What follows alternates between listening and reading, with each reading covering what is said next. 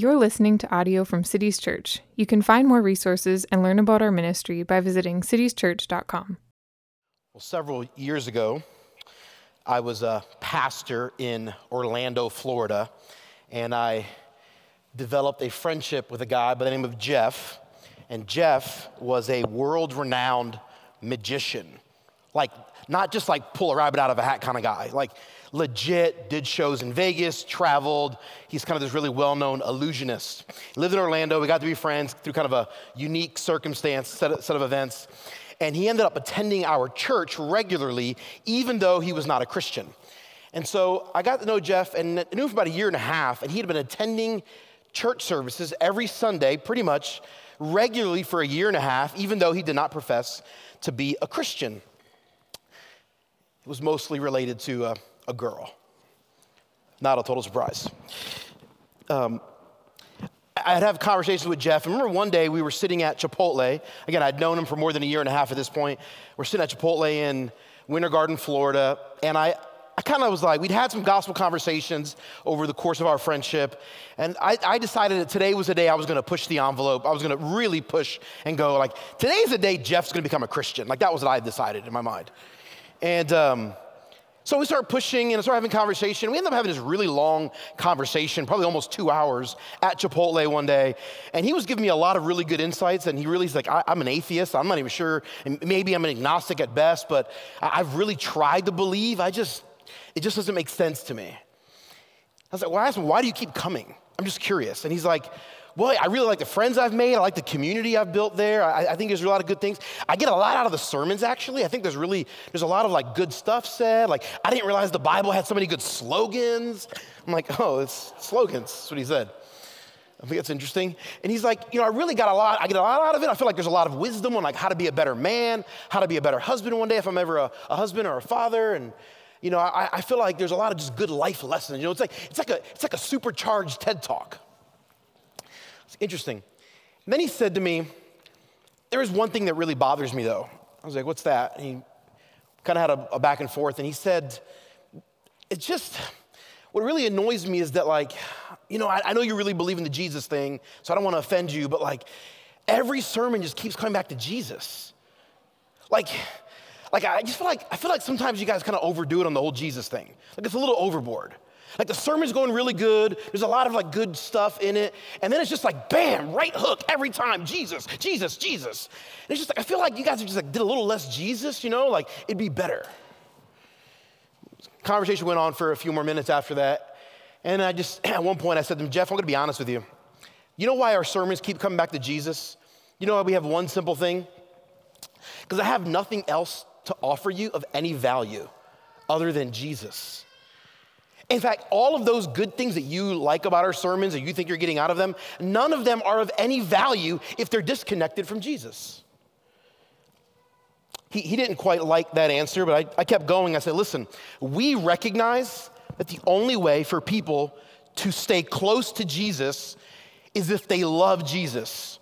And the only way people will love Jesus is if they are continually reintroduced to the goodness of Jesus. That's what we do. So every week we want to remind people how good Jesus is so they will continue to love him and continue to stick to the Christian faith. And he just looked at me and said, I just think that's weird. Maybe that's weird, but I believe it to be true. And we at Cities Church, we take a very similar approach than my church in Florida did. And that is our number one goal over and over again around here is to reintroduce you to Jesus, to remind you of the goodness of Jesus. That's it. I've got nothing else to offer you that's of any value other than Jesus. And I want you to stick close to Jesus. I want no one in this church to ever walk away from the faith. And I know to ensure that no one walks away from the faith, you have to love Jesus. People don't walk away from things they love. And to ensure that you love Jesus, we talk about Jesus. So if you ever feel like, man, the sermons at Cities Church, they just kind of say the same thing over and over again, like Jesus is great, Jesus is the best, Jesus is awesome, we love Jesus. Like, if that's what you think about us, I take that as a compliment. This is why the writer of Hebrews says in Hebrews chapter 2, listen closely to what you've heard about Jesus. He has the same philosophy. The writer of Hebrews wants his audience to stay firm, to not walk away from the Christian faith. But he knows in order for that to be a reality, they've got to love Jesus. And in order for them to love Jesus, he has to continually remind them that Jesus is better. The writer of Hebrews is constantly reminding his readers who Jesus is. More than a dozen times throughout this letter, he tells them, consider Jesus or look to Jesus. That's it.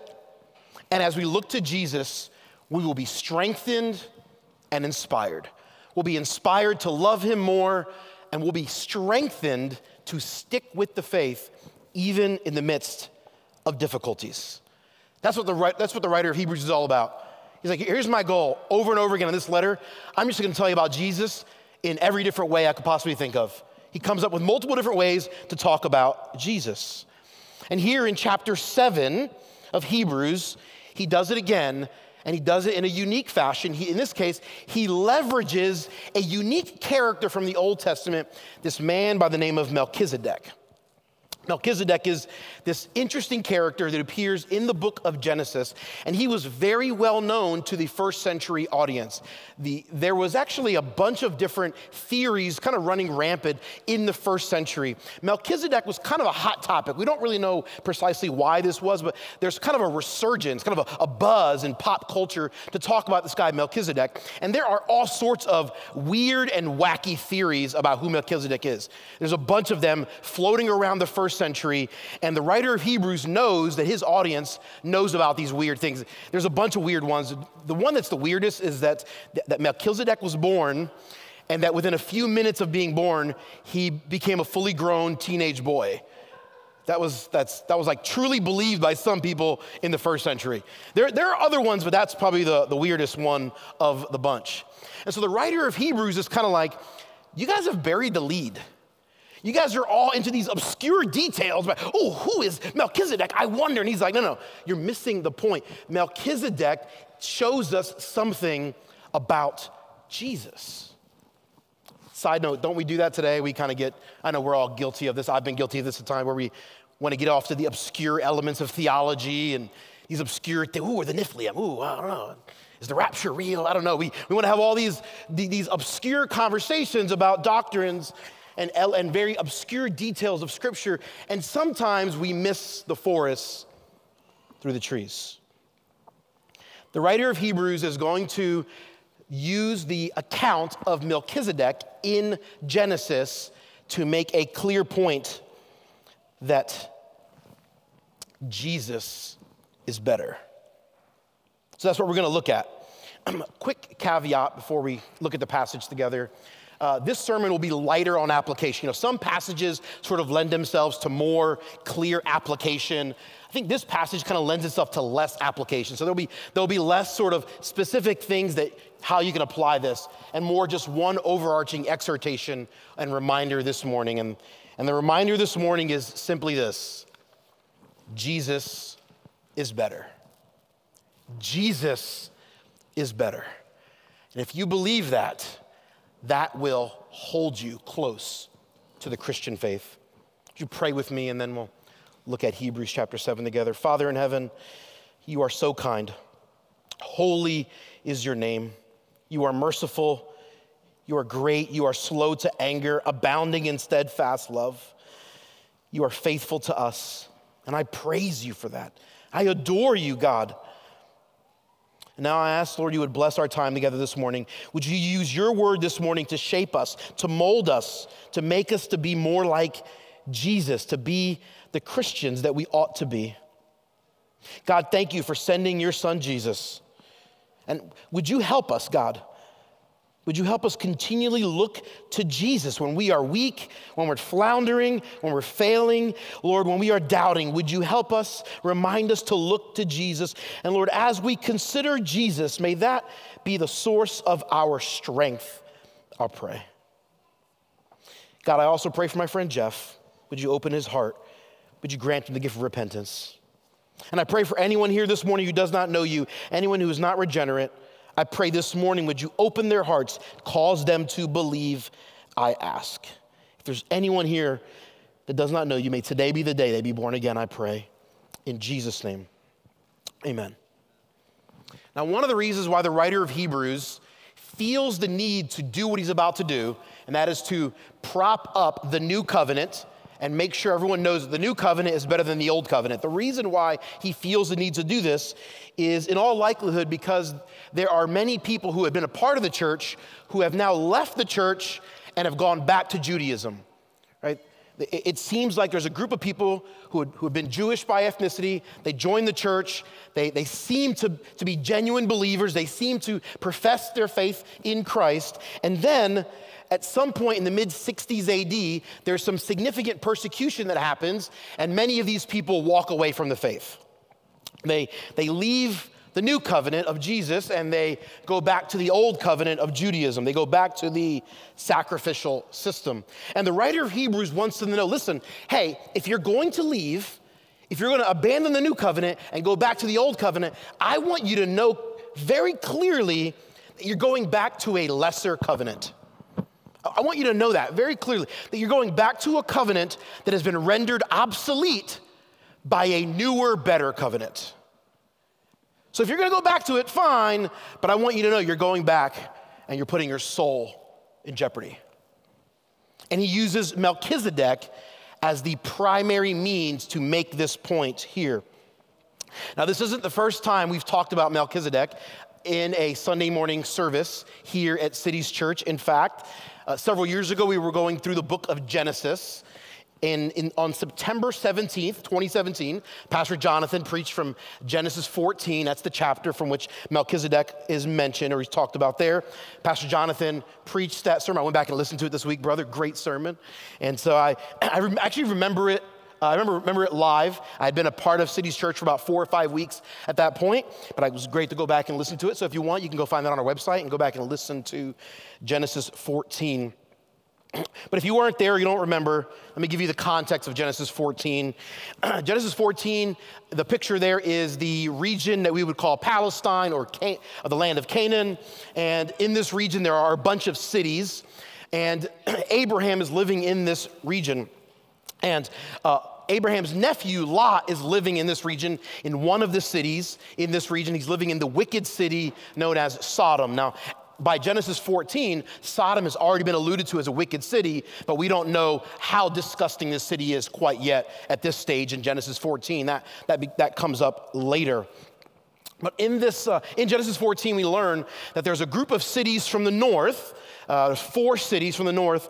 They band together and they raid the south. And there's 5 cities in the south. They get raided and attacked. And the cities in the north end up having tremendous success in battle against the cities in the south. And they plunder, they destroy a bunch of stuff. They take a bunch of resources and possessions and supplies. And they take slaves. They take people captive and they drag them off up back to the north. Well, one of the people who are taken captive is Abraham's nephew, Lot. And Abraham gets wind of this, so Abraham gets his crowd together, his entourage together. He's got a large entourage, hundreds of people are a part of his estate, and he gets more than 300 men. He puts together kind of this mini militia of sorts, and then he goes north more than 120 miles, and he wages war against the cities, and he's victorious because God is with him. And so then he brings the captives back, and he takes a bunch of the supplies that had been taken, and he plunders the north, and he brings it back down with him. Genesis 14, verse 16 says this: Then Abraham brought back all the possessions, and also brought back his kinsman Lot, with his possessions and the women and the people. So Abraham is coming back with the captives, and he's going through this region known as the King's Valley. And in the King's Valley, he is connecting with the king of Sodom.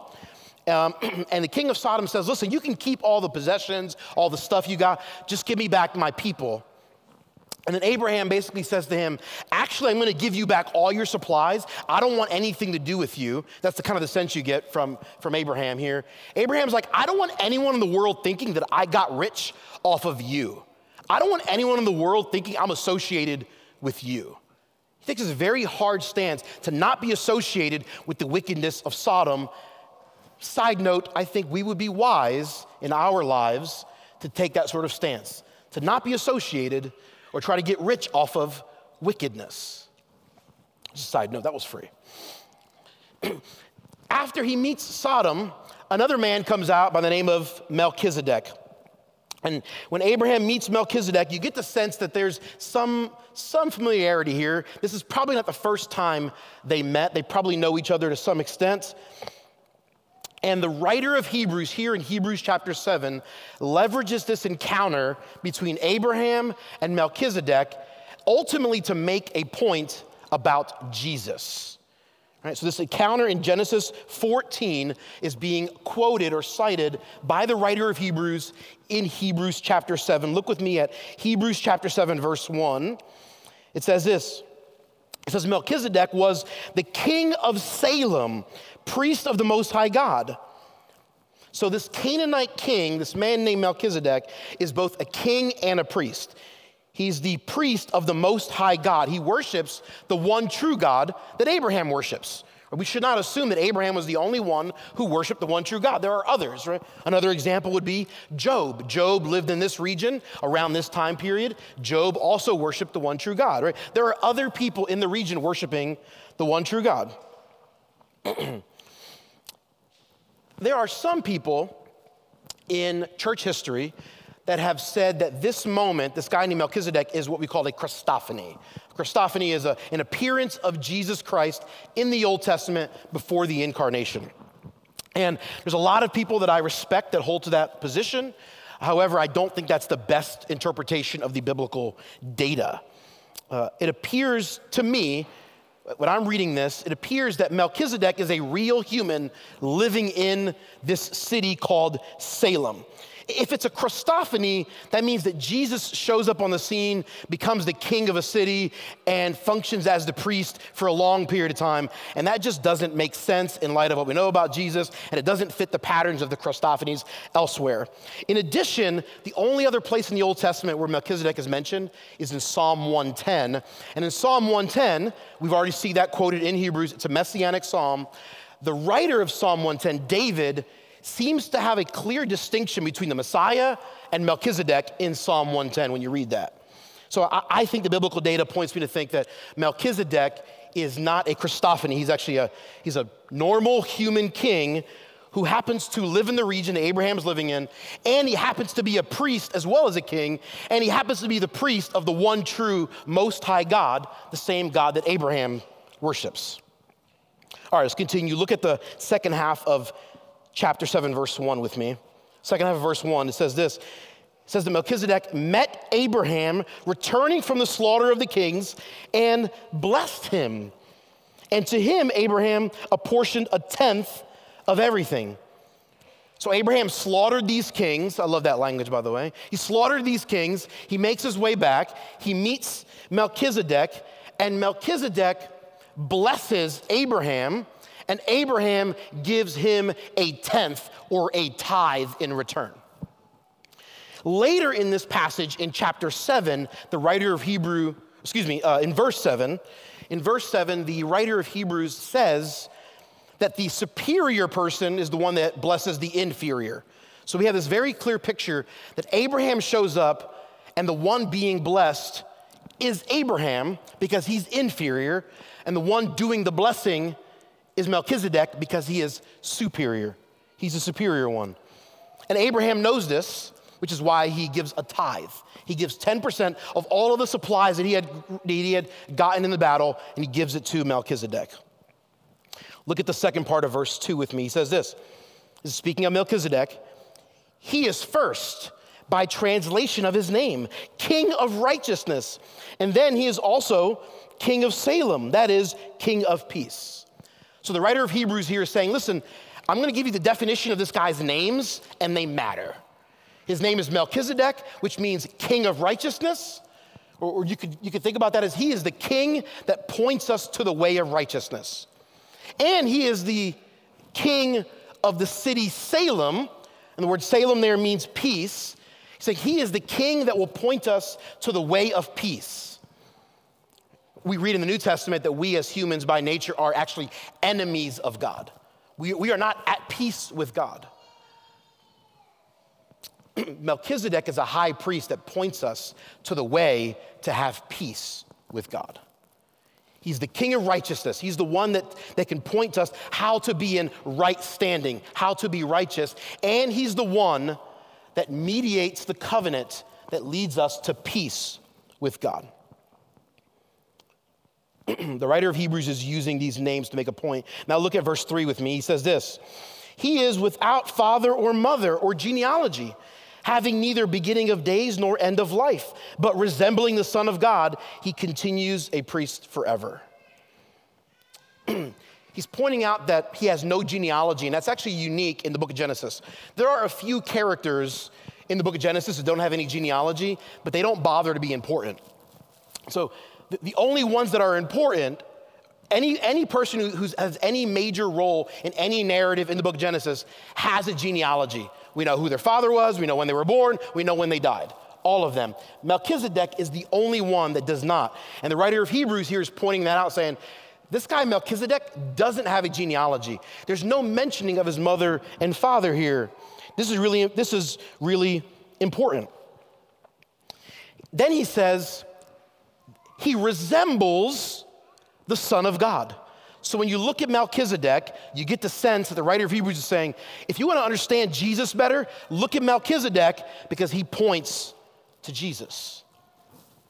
Right? That's the sense we're getting here. Then he says this in verse 4. See how great this man was to whom Abraham the patriarch gave a tenth of spoils? Skip to verse 6. He says this. He's speaking of Melchizedek, who does not have his descent from them who received tithes from Abraham and blessed him who had the promises. He's saying, this guy Melchizedek, he's not descended from the tribe of the Levites, the ones that received the tithes.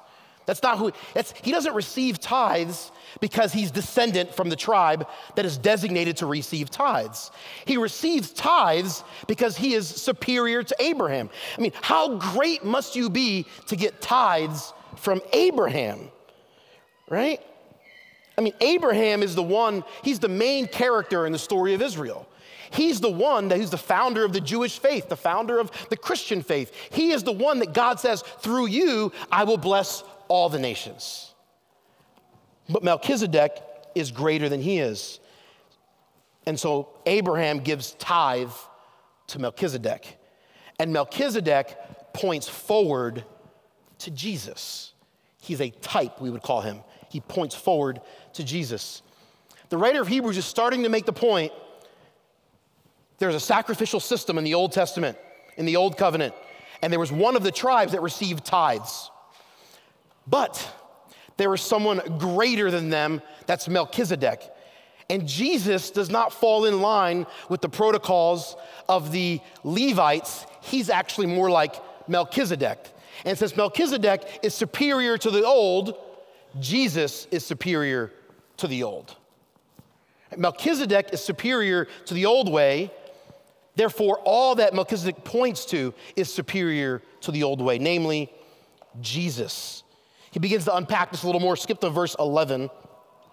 The writer of Hebrews says this. Now, if perfection had been attainable through the Levitical priesthood, for under it the people received the law, what further need would there have been for another priest to arise? If you could have reached perfection through the old covenant, there would be no need for a new covenant. If the old priestly system could give you perfection, there would be no need for another priest to arise. But the old one could not give you perfection, so there was a need for a new one, because a new one can indeed give you perfection. The word perfection here in the Greek alludes to wholeness or completion, like the task is done. The sentiment that the writer of Hebrews is saying here is, There was a job that needed to be accomplished, they needed to be completed, and the old covenant wasn't sufficient to complete the job. So God sent a new covenant with a new priest to accomplish that which could not have been accomplished. The old system was weak in that it could not save us. The old system could not redeem us. Therefore, it was weak or useless when it came to the redemption of souls. Quick side note, I think sometimes people read these passages and they assume that means that the Old Testament is of no value. It's useless, so we just throw it out, we completely ignore it. That is not the way the New Testament authors or Orthodox Christians throughout church history have thought about the Old Testament. It's not how we do it. In fact, around here, we love the Old Testament. Pastor Jonathan mentioned this a few weeks ago. We've probably preached more sermons from the Old Testament than the New Testament. We spent a significant chunk of the last few years going through Exodus and Leviticus. We love the Old Testament. We love God's law. We think there's tremendous value in studying God's law. However, we want to follow the writer of Hebrews in saying, when it comes to redemption, when it comes to purchasing your salvation for eternity, the old covenant could not accomplish that. It was weak in that way. The old covenant could not complete the job. Look at the second half of verse 11. This begins to explain who the priest will be like. It's speaking of Jesus, that he will be a priest after the order of Melchizedek, meaning he will be a priest that is superior to the old way of doing things. So listen, if you're gonna go back to the old covenant, that's not ideal. I can't stop you. Just know you're going back to something that's already been rendered obsolete by something that is better and greater. Jesus. In verse 16, he says this, that Jesus became a priest not on the basis of a legal requirement concerning bodily descent. Jesus did not become a priest because he's descendant from the tribe of Levi, okay? But by the power of an indestructible life. The reason why Jesus is the better priest is because he has at work with him the power of indestructible life. The word indestructible here can also be translated unending life. And this is the parallel being drawn by the writer of Hebrews between Melchizedek and Jesus. The writer of Hebrews is saying, in Genesis, we never see when Melchizedek dies. We never see that. In the same way, we will never see when the priesthood of Jesus comes to an end. Because it will never come to an end. It will go on forever and ever and ever. Then the writer of Hebrews here quotes from Psalm 110. It's a very important messianic psalm. In verse 17, he quotes from Psalm 110. Speaking of Jesus, you are a priest forever, after the order of Melchizedek. In the previous chapter, in Hebrews chapter 6, verse 19, the writer of Hebrews says, because this goes on forever and ever, that's the implication. He says in chapter 6, verse 19, the fact that we know that Jesus' priesthood goes on forever and ever, like Melchizedek's, is a sure and steadfast anchor.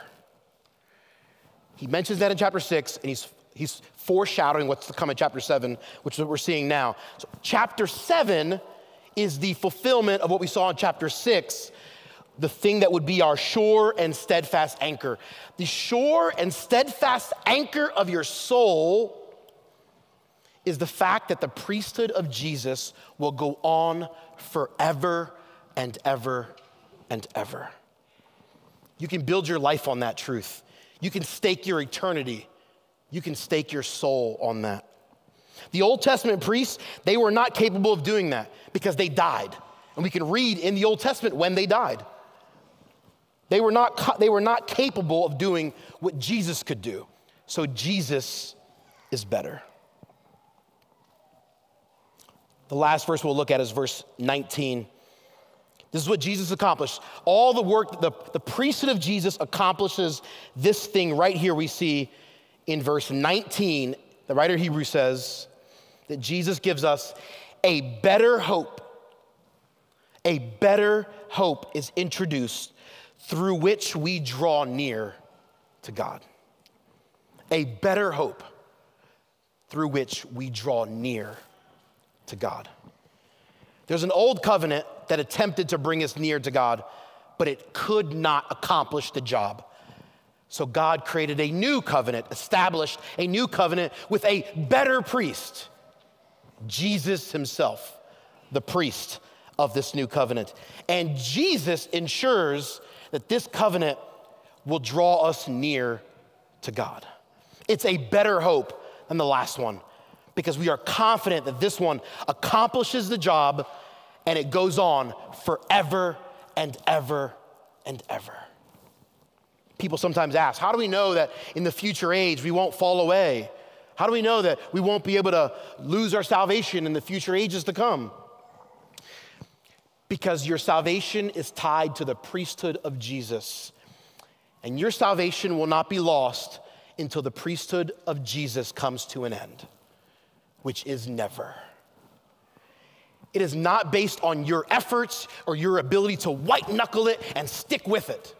No, your salvation remains strong. It is an anchor for your soul because of what Christ accomplished on your behalf.